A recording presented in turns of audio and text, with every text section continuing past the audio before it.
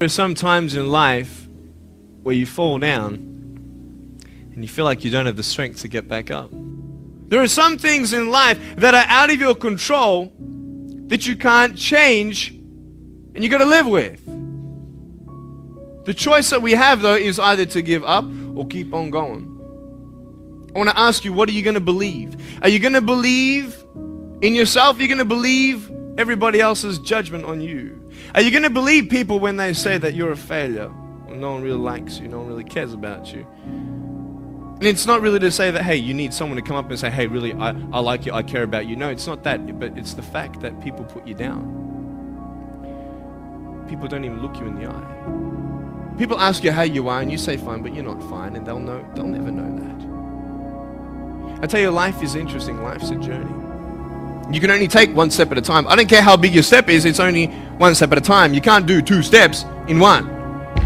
You see, I will try 100 times to get up, and if I fail 100 times, if I fail and I give up, do you think that I'm ever going to get up? No. But if I fail, I try again and again and again. For as long as I try, there's always that chance of getting up. And it's not the end until you've given up. Everything happens for a reason. And we hear this quite often, that whatever happens to us, good or bad, we say that, oh, you know what, everything happens for a reason, so relax. But let's say it again. Everything happens for a reason. Whatever it is, good or bad, maybe it's not according to our own plans, but it happens for a reason. And when we say everything, we cannot pick and choose. There are some incidents in life that happen to you. They probably break you physically, they deform you physically, but they transform your soul.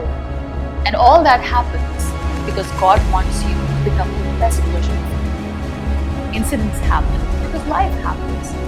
But sometimes we are too busy expecting all the ease and comfort from life.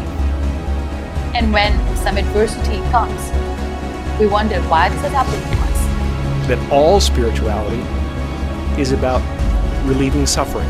It's a beautiful thing to remember always that we are living a beautiful life that we always complain about. But someone somewhere in a hospital bed is dreaming to live a life that we are living. So whatever you have in your life, all the miseries and sorrows, just embrace it with all your heart and soul. Always remember that you are blessed.